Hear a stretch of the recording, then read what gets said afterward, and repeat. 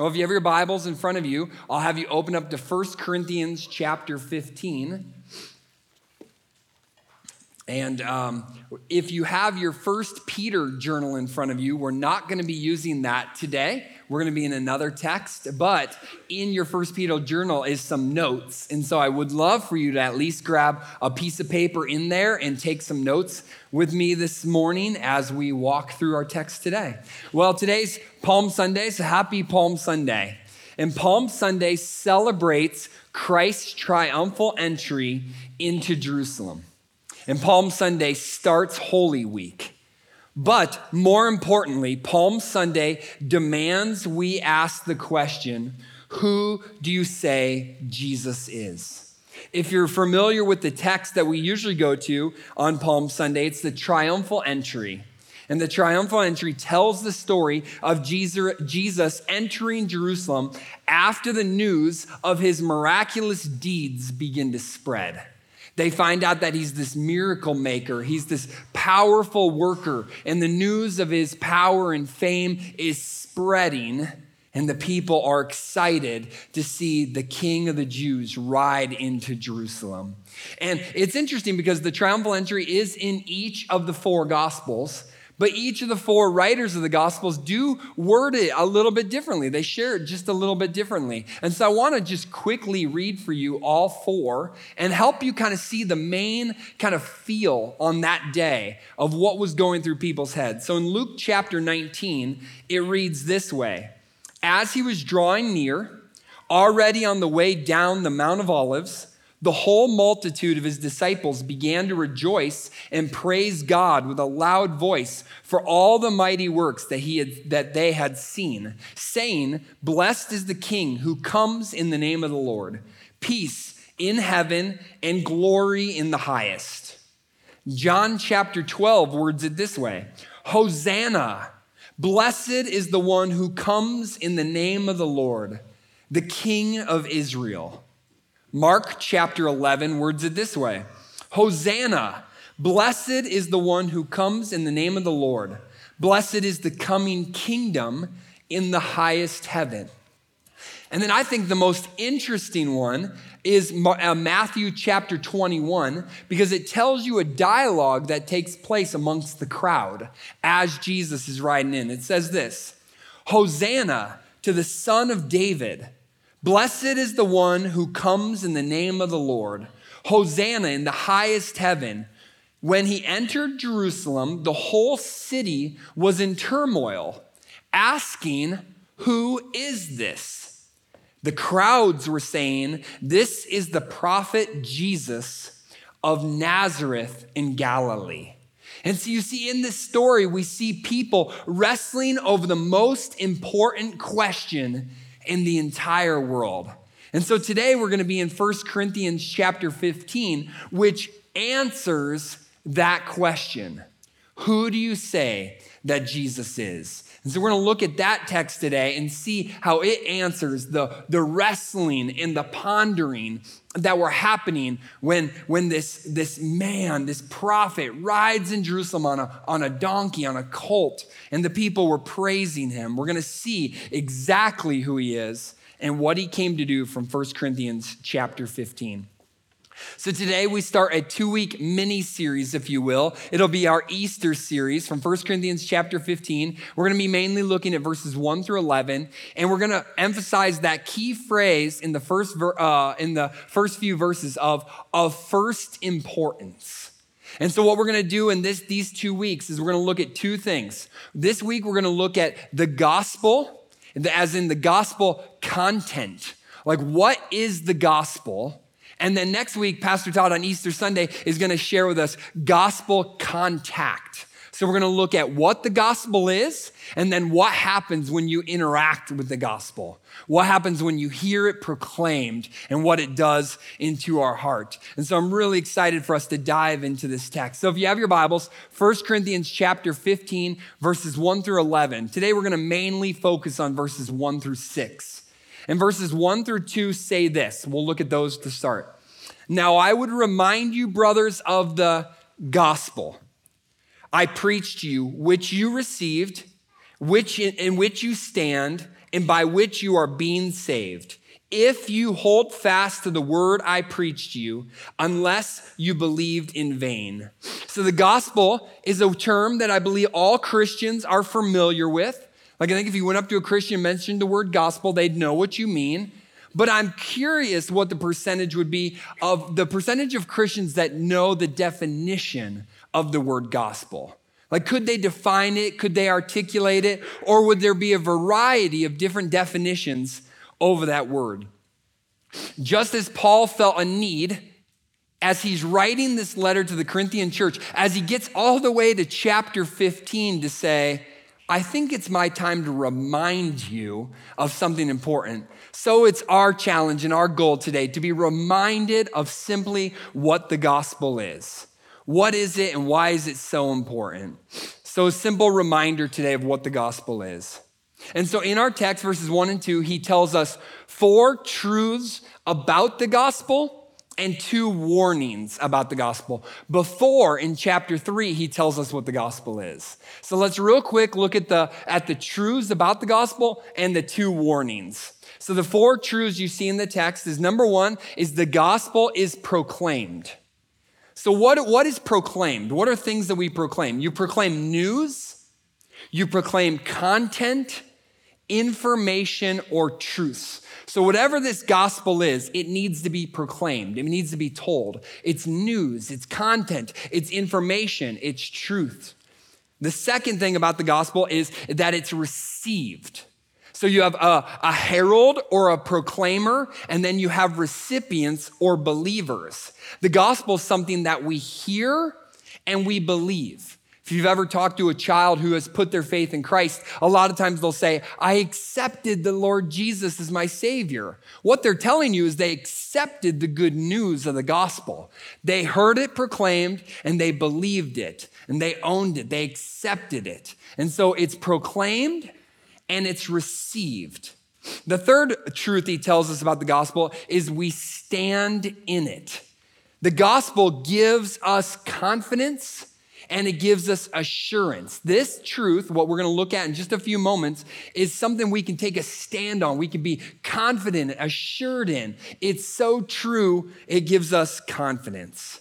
And then the last thing it tells us about the gospel is it saves us. This is powerful news, isn't it?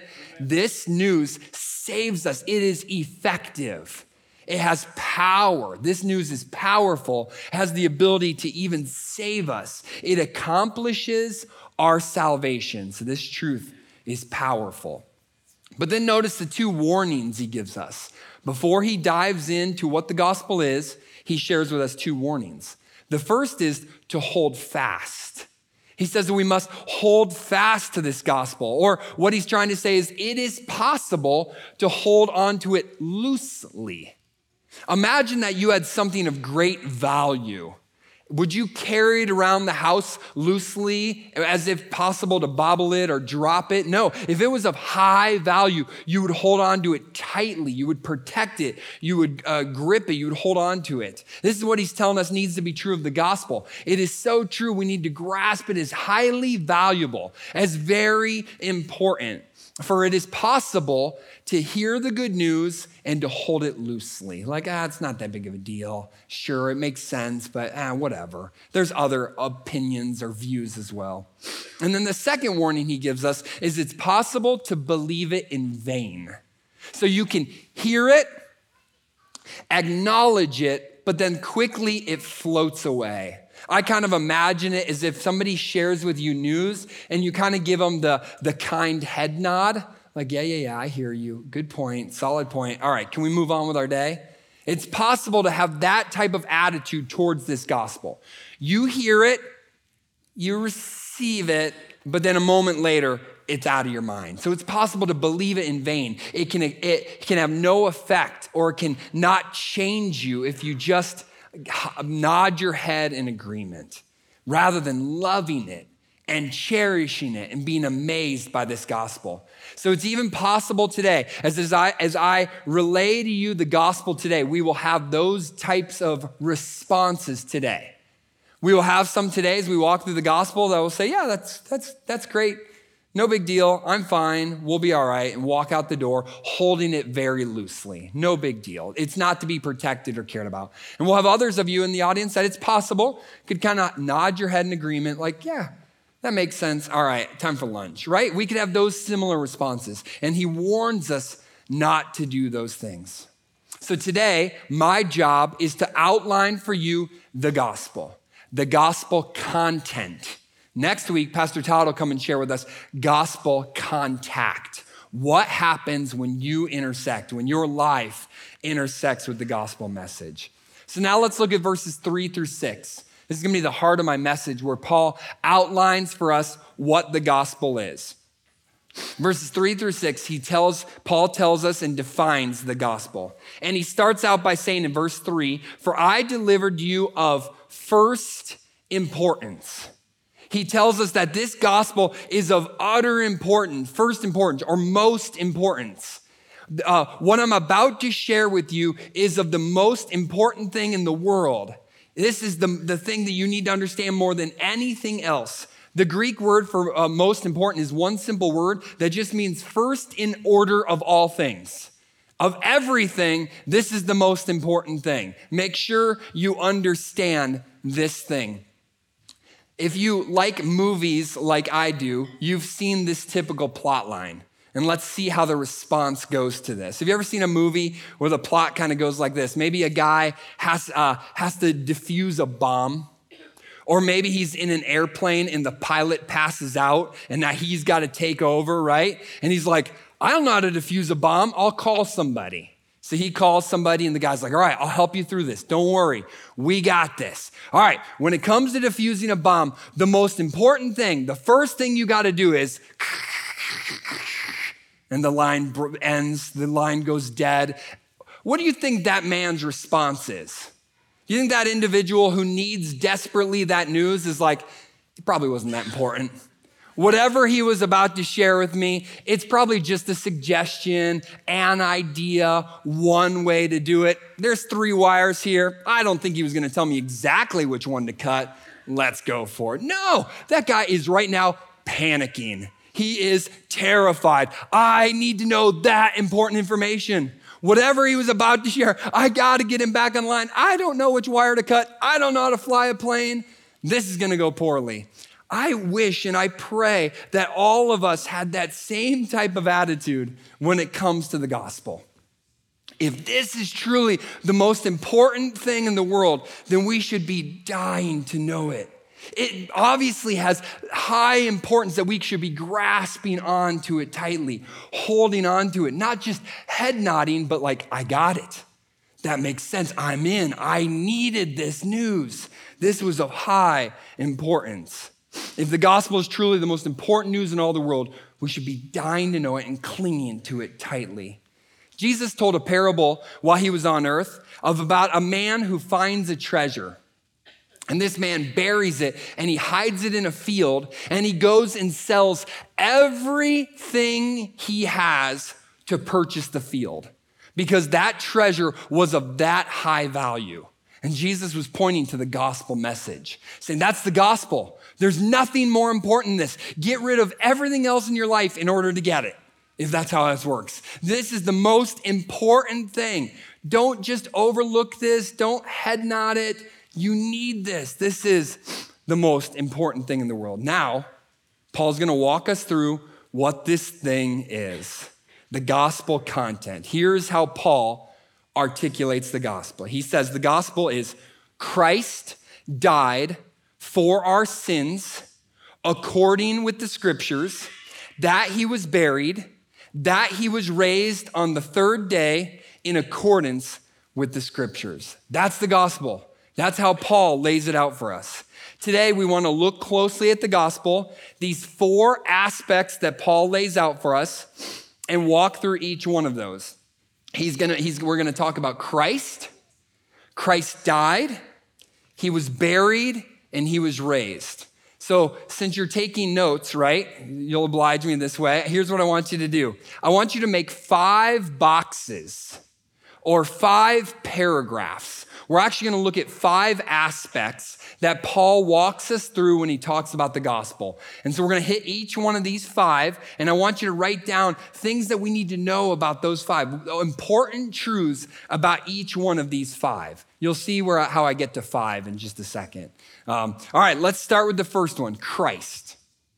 The gospel is about Christ. And Christ answers the question, is he, Jesus Christ, able to save us? What we need to know about Christ is he able to save us? You see, the gospel is the story of Jesus Christ. That's what the gospel is. It's a story. It's good news about Jesus Christ. I read a great quote last week as I was preparing. It says this, you haven't proclaimed the gospel if you haven't proclaimed Jesus. Let that soak in for just a moment. If you're going to share the gospel with a friend, a loved one, somebody you care about, you have to proclaim Jesus. That's what the gospel is, the story of his life. I get an opportunity to lead membership class, and the second week of membership class, people have to share their testimony. And so I always try to prep them and say, now as you're sharing your testimony, make sure you preach Christ. Make sure Christ is a part of that testimony. This is his story about what he's done for you. That's the gospel message. That's the gospel that you believe, that Christ saved you. So Paul here calls him Christ. Notice that. He calls him Christ. Remember, Jesus' name, his name was Jesus, and Christ was his title. Christ means anointed one, or promised one, or the Messiah. The title Christ lets us know that he is the one sent from God to save the world, just as he promises Genesis chapter 3. In Genesis chapter 3, when he says, there's gonna come one who's gonna crush the head of the serpent. He's gonna crush the head of the serpent and save us from our sins. That's the one I'm gonna send. That's the Messiah. That's the Christ. This is Jesus. He's sent from God, and he himself is the second person of the Trinity. He is God. Jesus Christ is God. Amen. Jesus his name means God saves. So when the angel came to Joseph, when Mary was pregnant, the angel said to Joseph, your wife will give birth to a son, and you are to give him the name Jesus, because he will save his people from their sins. His very name points us to the fact that God saves. He's the anointed one. This is the one who's come from God to save us from our sins. Jesus the Christ. So this teaches us that Jesus is fully God, 100% God. And he had to be fully God in order to save us. He had to be all powerful, sovereign over all things in order to save us. You see, this is why Adam couldn't save us, and Moses couldn't save us, and David couldn't do it either, because only God could save us from our sins. We needed God to come and rescue us. No man was good enough. You see, Christ is not just a better version of you and me. He is God incarnate, God in flesh. Philippians chapter 2 tells us that Jesus, who though was in the form of God, did not count equality with God a thing to be grasped or held onto, but he humbled himself. God humbled himself and came to earth to save us from our sins. And then the theology of the virgin birth teaches us his otherness. No other man was conceived by the Holy Spirit and given to us by God. Only Jesus. All these things teach us that he's the Messiah. He's the Savior of the world. So who is Jesus? If you're taking notes, he is the eternal Son of God who became man to save us from our sins. That's who Jesus is. That's who we worshiped today. This is who we sing about. The eternal Son of God who became man to save us from our sins. In each one of these points, I want to just take a quick moment and share with you a common heresy around these theologies, just to show you potential pitfalls or landmines that honest Christians try as they learn and decipher who Jesus is, fall into sometimes. So there's a common heresy about Jesus called adoptionism.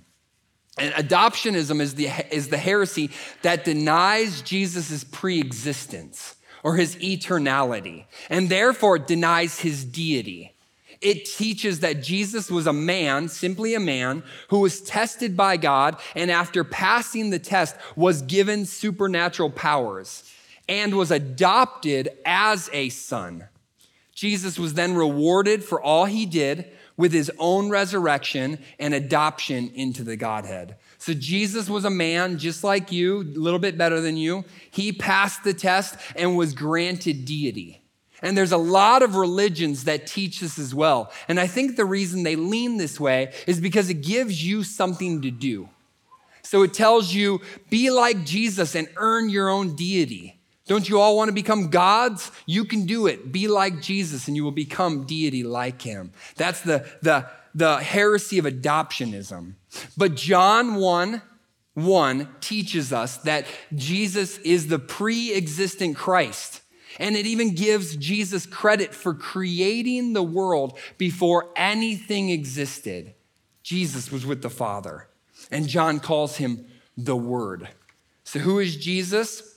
He's the eternal Son of God who became man to save us from our sins. So in your second box now, we're going to talk about Christ's life. And the reason I want to talk about Christ's life is because it's not specifically mentioned here in our text, but it is implied. Christ's death implies a life, doesn't it? If Christ died for our sins, that implies he lived a life. Jesus became a man so that he could die for us. But his life is as significant as his death. And it asks the question, was he a suitable substitute? Was he able to save us? Was he able to take our place? You see, Jesus is not just 100% God, he's 100% man. If Christ wouldn't have fully obeyed the Father while here on earth, he wouldn't have been the acceptable sacrifice you and I needed. His 33 sinless years on earth made him an acceptable, sinless substitute, the one you and I both needed. You see, Jesus is the spotless lamb hinted at in the Old Testament. He's the suitable sacrifice that is needed. Again, this is why Adam didn't save us, Moses didn't save us, and David couldn't save us. They didn't and couldn't fully obey the Father. All of our Old Testament heroes, they failed the test that only Jesus fully passed: sinlessness. Therefore, he could be our substitute. A common heresy about Jesus' life is Docetism. Docetism teaches, it comes from the Greek word doxis, which means to seem. And this teaches that Jesus only appeared to have a body and was not truly incarnate. Docetus viewed matter as inherently evil. Therefore, the body was evil. So think about all the evil in the world and how mankind causes all that evil. So if mankind is so rotten and evil, there's no way that God would become man and become evil. So therefore, he seemed to be a human. He looked human, but he wasn't. And that's a common heresy today. But our text teaches us that Christ had to become the suitable sacrifice by obeying the will of the Father to every degree, 100%, so that he could willingly lay down his life and earn that righteousness that he declares to us. All right, the second thing that Paul mentions in your third square that we're going to talk about now is that Christ died. This is where Paul goes next when he thinks about the gospel. Christ died for our sins. And that answers the question for us, what is the penalty for sin? Like, why did Christ die? What did he have to do? Because that is the penalty for sin. Why did Jesus Christ die? For our sins. He died because you and I deserve to die. Christ's death teaches us that God is just and he keeps his word. When he told Adam and Eve, and the day that you surely eat it, you will surely die. Got that wrong, but you know what I mean. And the day that you eat of it, you will surely die. He meant it. He was telling the truth that the punishment for sin is death. So someone's gonna have to die for your sins. So Jesus had to die for our sins. Christ died the death that you and I deserve. His death was not just a demonstration of God's love for us. It was in our place. The theological term or the beautiful phrase that we use when it comes to this idea is penal substitutionary atonement. Penal means there's a penalty. Substitution means somebody took our place, and atonement means it covered our sins. It paid the penalty. And that's the beautiful theology that us Protestants hold to and cling to, is that Christ was our substitute for our sins, and that sin paid the price for our sin. And that's what we cling to when it comes to Christ's death. He died in your place. So if you believe the gospel, you believe that Jesus died in your place. And then our text tells us that it was according to the scriptures. Like his death was prophesied. God told us that this is exactly what would happen. My mind immediately went to Isaiah chapter 53. This beautiful text that talks about our suffering servant who would come and die in our place. It reads this way: surely he has borne our griefs and carried our sorrows, yet we esteemed him stricken, smitten by God and afflicted. But he was pierced for our transgressions. He was crushed for our iniquities. Upon him was the chastisement that brought us peace. And with his wounds we are healed. All we like sheep have gone astray. We have turned every one to his own way. And the Lord has laid on him the iniquity of us all. He was oppressed. He was afflicted, yet he opened not his mouth. Like a lamb that is led to the slaughter, and like a sheep that before its shears is silent, so he opened not his mouth. Jesus is the atoning lamb, the spotless lamb that takes away our sins forever, eternally, the perfect substitute. A common heresy about Christ's death is called the swoon theory. Not sure if you've heard about this, but this theory teaches us that Jesus did not actually die, but he went into a deep coma or a swoon. And from the severe pain and trauma, he passed out.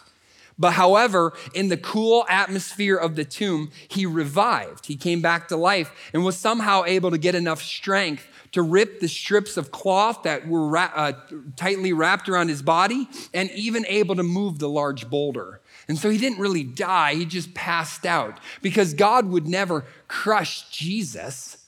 The king of the world can't die. That's loss, not victory. That's defeat, not victory. And so he would have never died. But our text clearly teaches us that Jesus had to die in our place, because that's your punishment. A few reasons we know he died. The Romans were experts at crucifying people. They had this down to a science, down to an art. They didn't mess up. They had done this thousands of times. They knew exactly how to inflict the most pain, causing somebody to die by asphyxiation. They were experts at this. Second reason we know was the pierced side. Remember the guard or the soldier went up to Jesus, and what they would typically do is break the legs so that the individual would collapse on himself and die from asphyxiation. But the soldier went up to Jesus and saw that he was already dead. There's no need to break his legs, so I'll just prove that he's dead by piercing his side.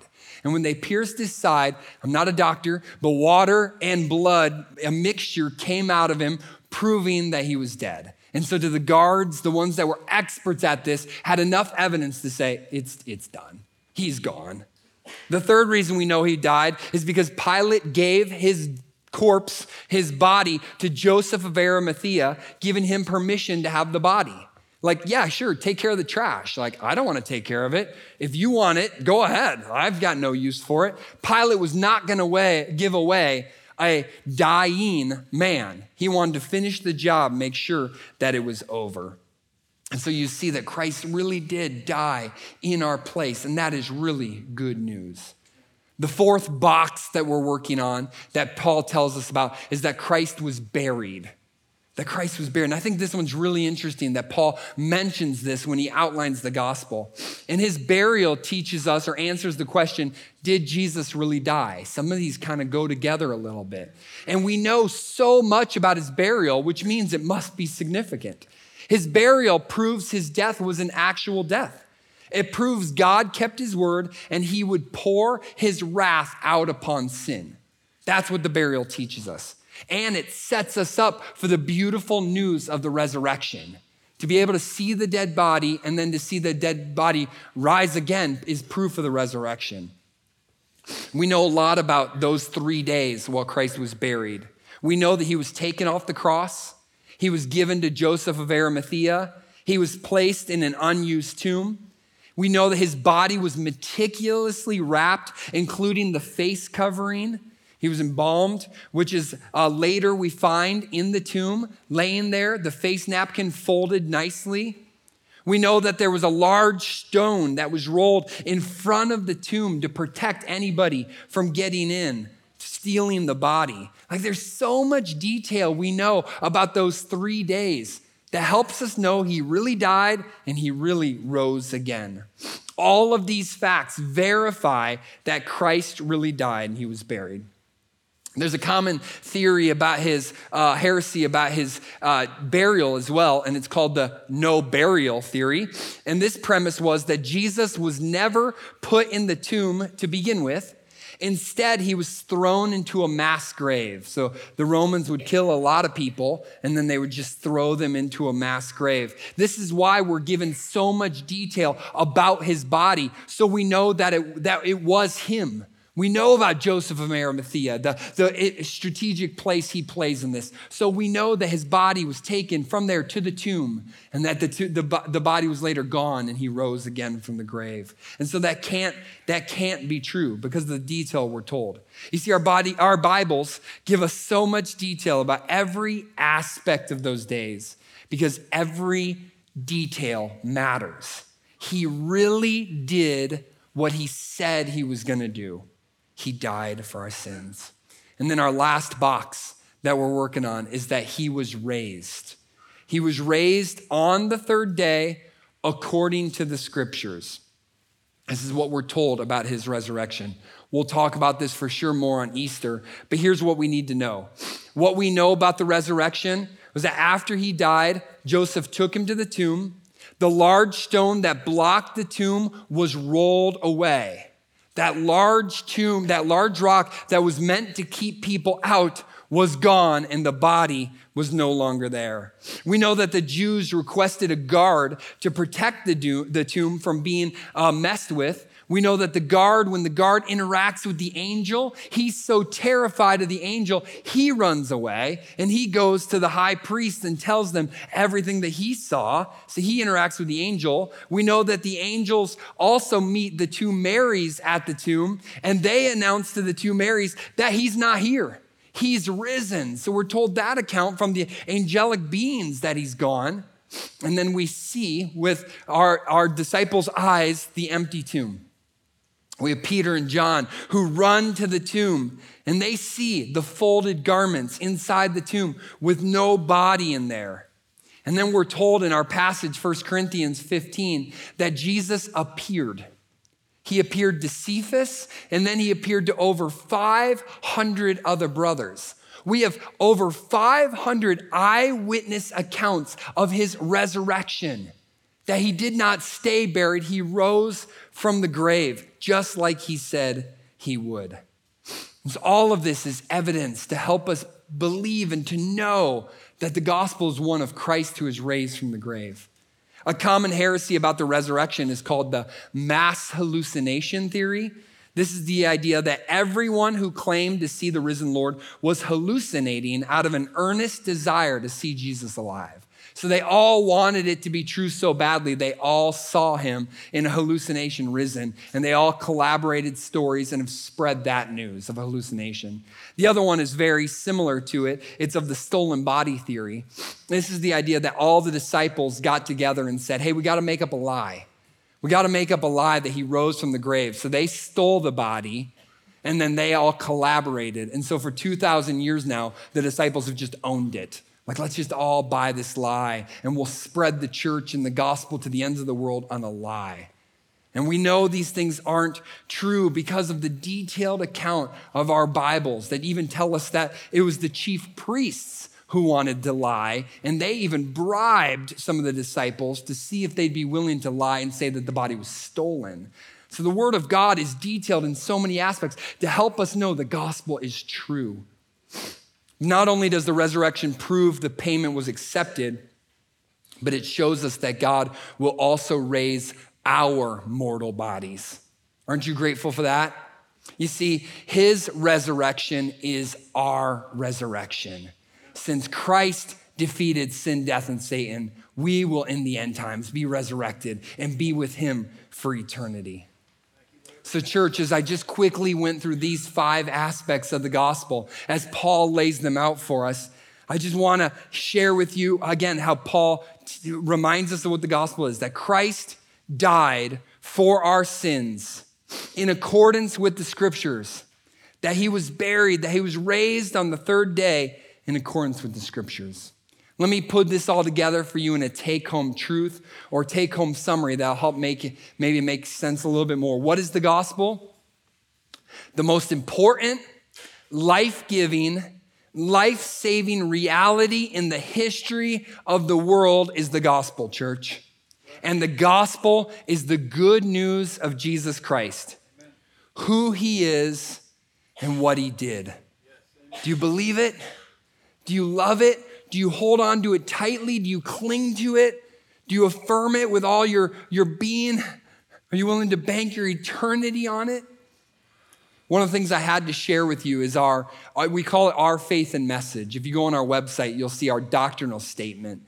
And on there, it's just so beautifully written about what we believe about Jesus and what he did and who he was. I just want to read it for you for a moment. And I pray that this will just sink in deeper into your hearts, into your affections for who Jesus is. It says this: God the Son. Christ is the eternal Son of God. In his incarnation as Jesus Christ, he was conceived of the Holy Spirit and born of the Virgin Mary. Jesus perfectly revealed and did the will of God, taking upon himself human nature with its demands and necessities and identifying himself completely with mankind, yet without sin.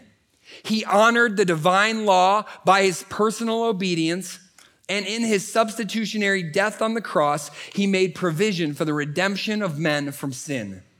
He was raised from the dead with a glorified body and appeared to his disciples as the person who was with them before his crucifixion. He ascended into heaven and is now exalted at the right hand of God, where he is the one mediator, fully God, fully man, in whose person is effected the reconciliation between God and man. He will return in power and glory to judge the world and to consummate his redemptive mission. He now dwells in all believers as the living and ever-present Lord. Amen, church? Amen. That's who Jesus Christ is, and that's what he's done for you and I. That is the gospel. And when Paul uses the word gospel, he means something very specific.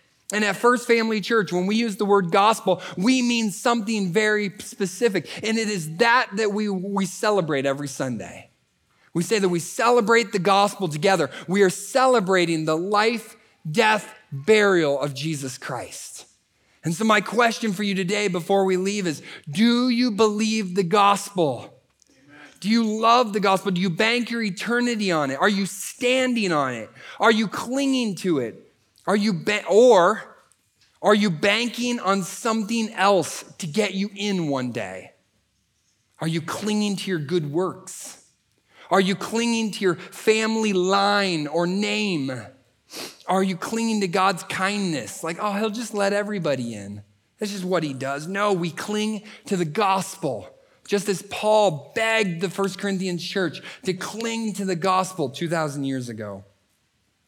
Church, the events in Christ's life that took place 2,000 years ago this week all happened for a reason, and it tells us the beautiful lengths God went to save us. as we continue to encourage you to spend time in the Word of God every day, as it's the best thing you can do, we want to make these available. On your way out, the ushers will be passing you a Easter week in real time. Would you be willing this week to just use this as your daily devotions? There's a description of what happened each day this week and then scripture passages that go along with it. Wouldn't it be wonderful if our entire church together spent time every day this week meditating on who Jesus is and what he did for you? Let's make much of the gospel together as a church this week. So please make sure you grab one of these on your way out. So church, this Palm Sunday, who do you say Jesus is? Is he Christ, your King? Is he your Savior? Is he your Lord? Is he your substitute? If he is, there's nothing greater than we can do right now to remember his sacrifice through communion. So we're going to do that in just a moment here. Church, if he is not your Savior and your Lord, your Savior and your substitute, hear me. If there's breath in your lungs, then there's still time. You can run to Jesus for the forgiveness of your sins today. I don't want to just assume all of us are there, that we agree on who Jesus is and what he did. If there's breath in your lungs, you can still turn to Jesus. No matter your sin, you can run to him and he will forgive you of all your trespasses, all your transgressions. Jesus came to save you from your sins. Will you turn to him today?